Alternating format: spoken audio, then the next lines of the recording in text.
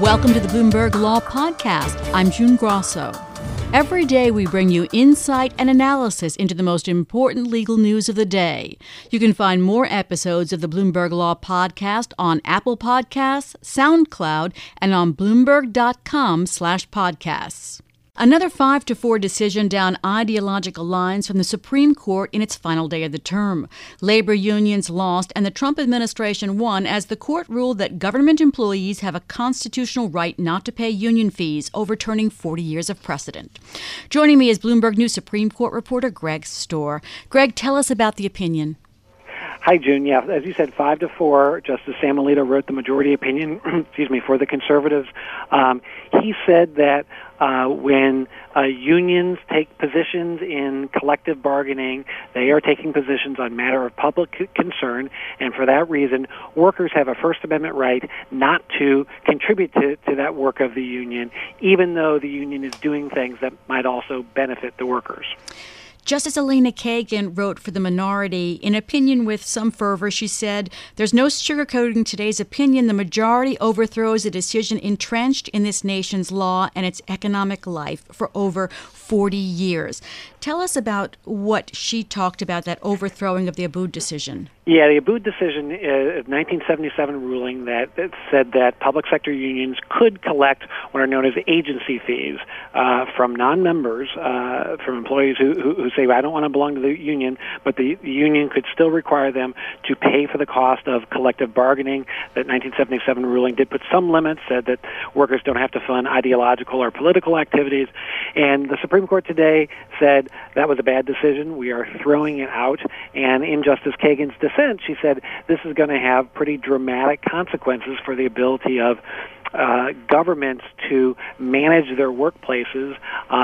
They might, she said, lose the ability to have a single union that they know represents all the workers in the workforce, and there could be all sorts of consequences that we're going to have to learn about down the road.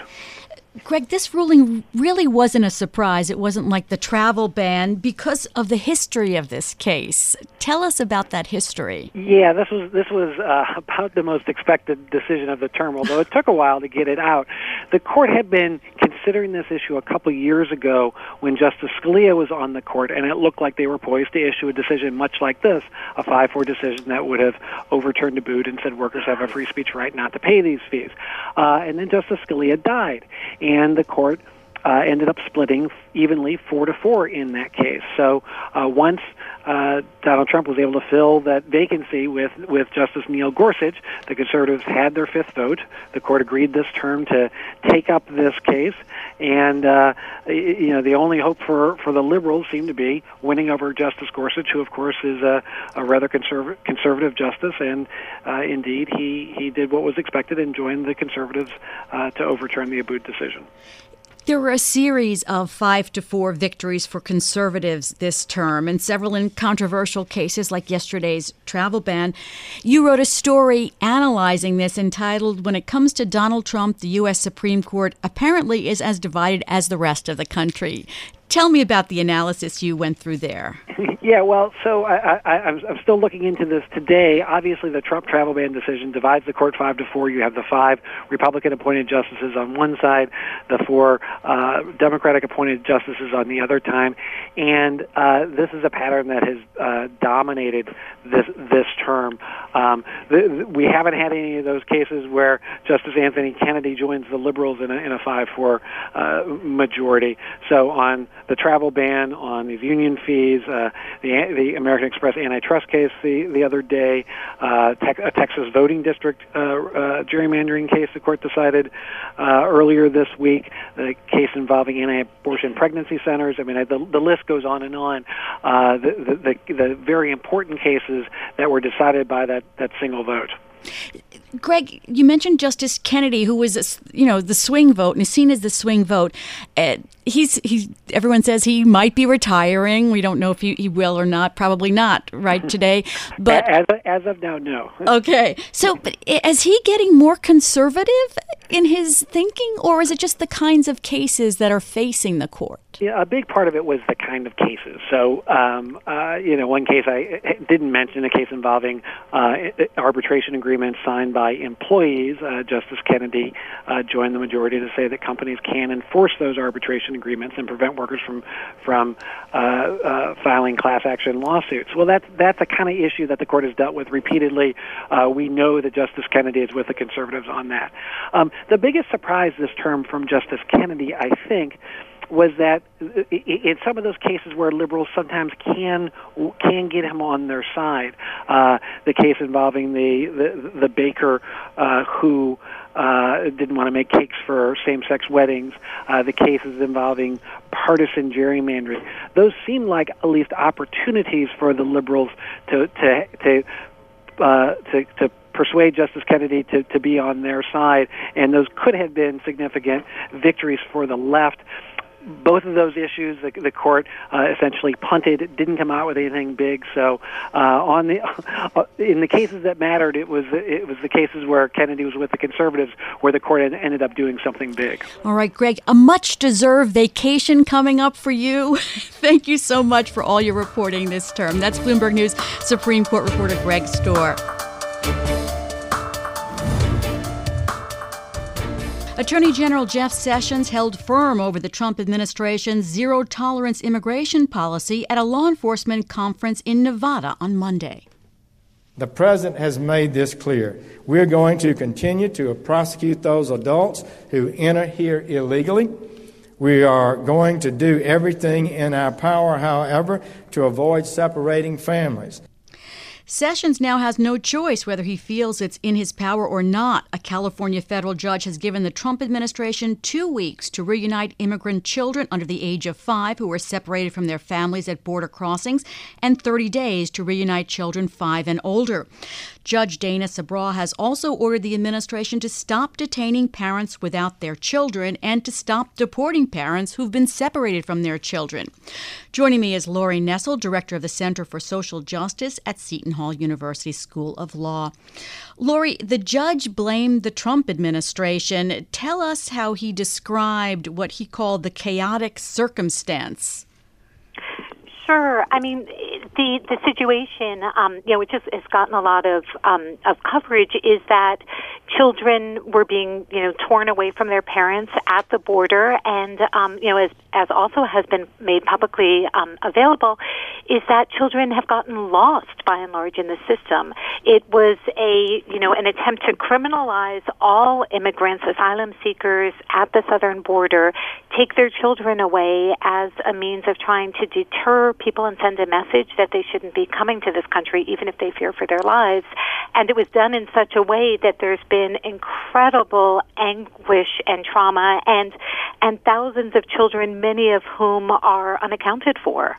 And the judge also said that the government has an affirmative duty to reunite parents with their children, but he also pointed out that the government takes account of property all the time of defendants in cases and never loses the property. How did they lose the children?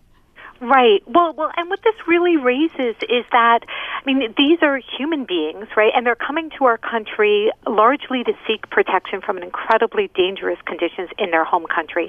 And the government has an obligation, both under international law and under our immigration laws, to treat people with dignity and to provide them in a humane way with a chance to seek protection. They don't have to be granted protection, but they have to be allowed to seek protection. And so by doing away with any form of discretion and completely criminalizing this population, what's happened is that it just, that we've seen this in so many other instances with this administration. Things are not thought out or planned. It's just an announcement that's made, and then it wasn't done with the proper agencies, and it wasn't clear what was happening to these children, where they were being sent, who was ultimately responsible. It's an incredible crisis and really dark moment in our history that this has happened, and it's happening. So what happens now that the judge said he felt that he needed to issue an order? Now he has this order, which is pretty stark as to what has to happen, but will the government be able to do that? Well, that's a good question. I mean, so there is now, like you say, there's an order, there's a very set amount of time in order to reunify these traumatized children with their traumatized parents.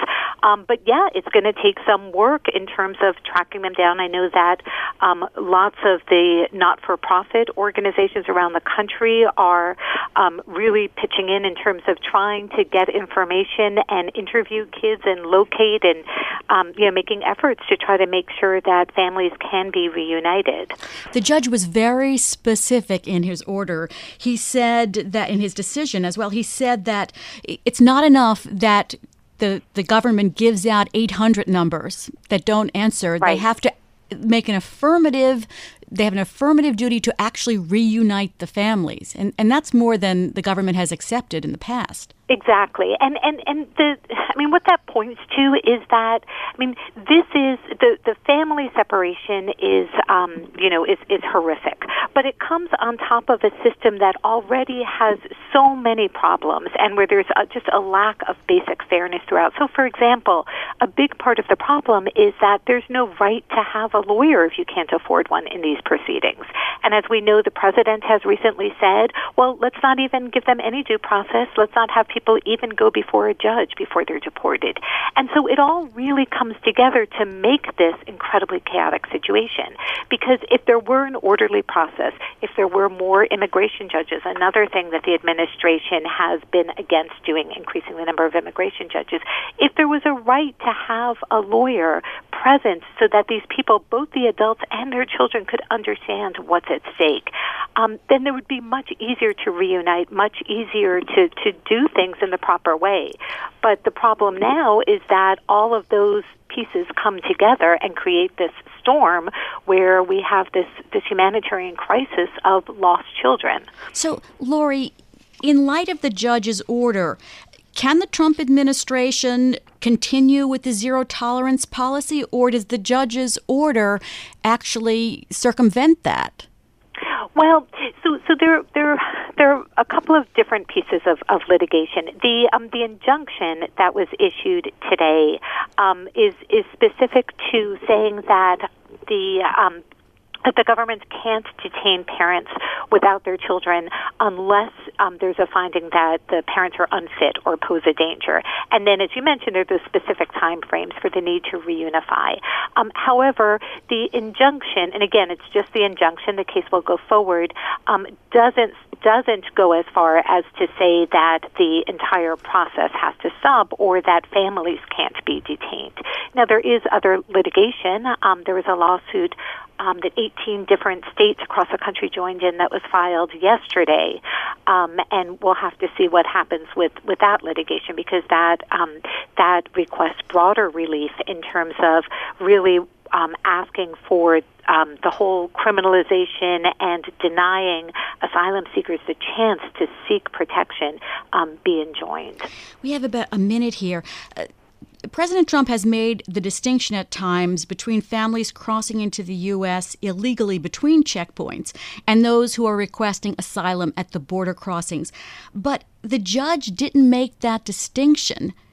What's your reaction to that? Right, because that it's a problem that what should happen is that, again, under our law, our domestic law as well as international law, anyone that's seeking protection should be given that right to seek protection. But because the administration has been completely undermining that legal right, it's impossible to tell then who's in need of protection, who's coming for economic reasons, or some mix. But the issue is that, according to this injunction, everyone who wants to seek protection, who came here because their lives are in danger, should be given the opportunity to do that. Well, Lori, we'll have to leave it there. Okay. There's so much to discuss on this topic because there is a lot of confusion. That's Lori Nessel. She's director of the Center for Social Justice at Seton Hall University School of Law. Thanks for listening to the Bloomberg Law Podcast. You can subscribe and listen to the show on Apple Podcasts, SoundCloud, and on Bloomberg.com/podcast. I'm June Grasso. This is Bloomberg.